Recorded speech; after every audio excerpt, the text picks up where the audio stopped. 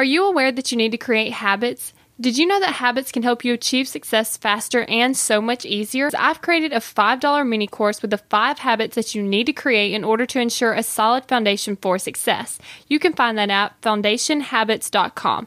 And for the first 100 students that enroll in the Foundation Habits course, I'm offering a free 20-minute call to help you determine what your first life-changing power habit will be.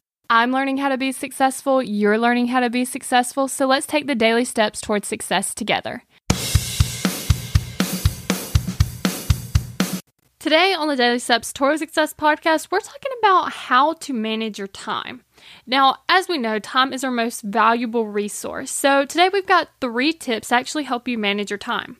So the first thing is you actually want to have a plan for how you want to spend your time. Because if you don't know what you want to do with that time, then how are you going to manage it? You actually need a plan to put into action. Number 2, you're going to want to break your plan into a daily plan. So your plan that you did the first time might have been a monthly plan, might have been a yearly plan, might have just been a general plan. Well, now you want to say, okay, on this day, this is what I'm going to do. This is how I'm going to spend my time. Like one thing for me is I know that I need to get 10 tasks of my most important work done 6 out of 7 days a week. That way I'll have one day off and I'll be able to complete the 60 tasks for the week. So I know that I have a plan of the tasks that I want to complete, and then I break it down and I say, these are the tasks that I'm doing today. And then number 3, you're going to want to time block it into your calendar. So what I do is I set aside time in my calendar that says my most important work. And that's when I get those 10 tasks done 6 days a week, because I block it into my calendar so that I know that I have time to complete them. We're in this together, one step at a time.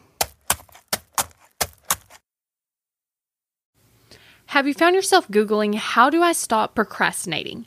Here's the thing. When you search that, I'm sure you found hundreds of tips, tricks, hacks, and strategies. In fact, I've shared several of them here on the podcast. The only thing is, did it work? Are you still procrastinating?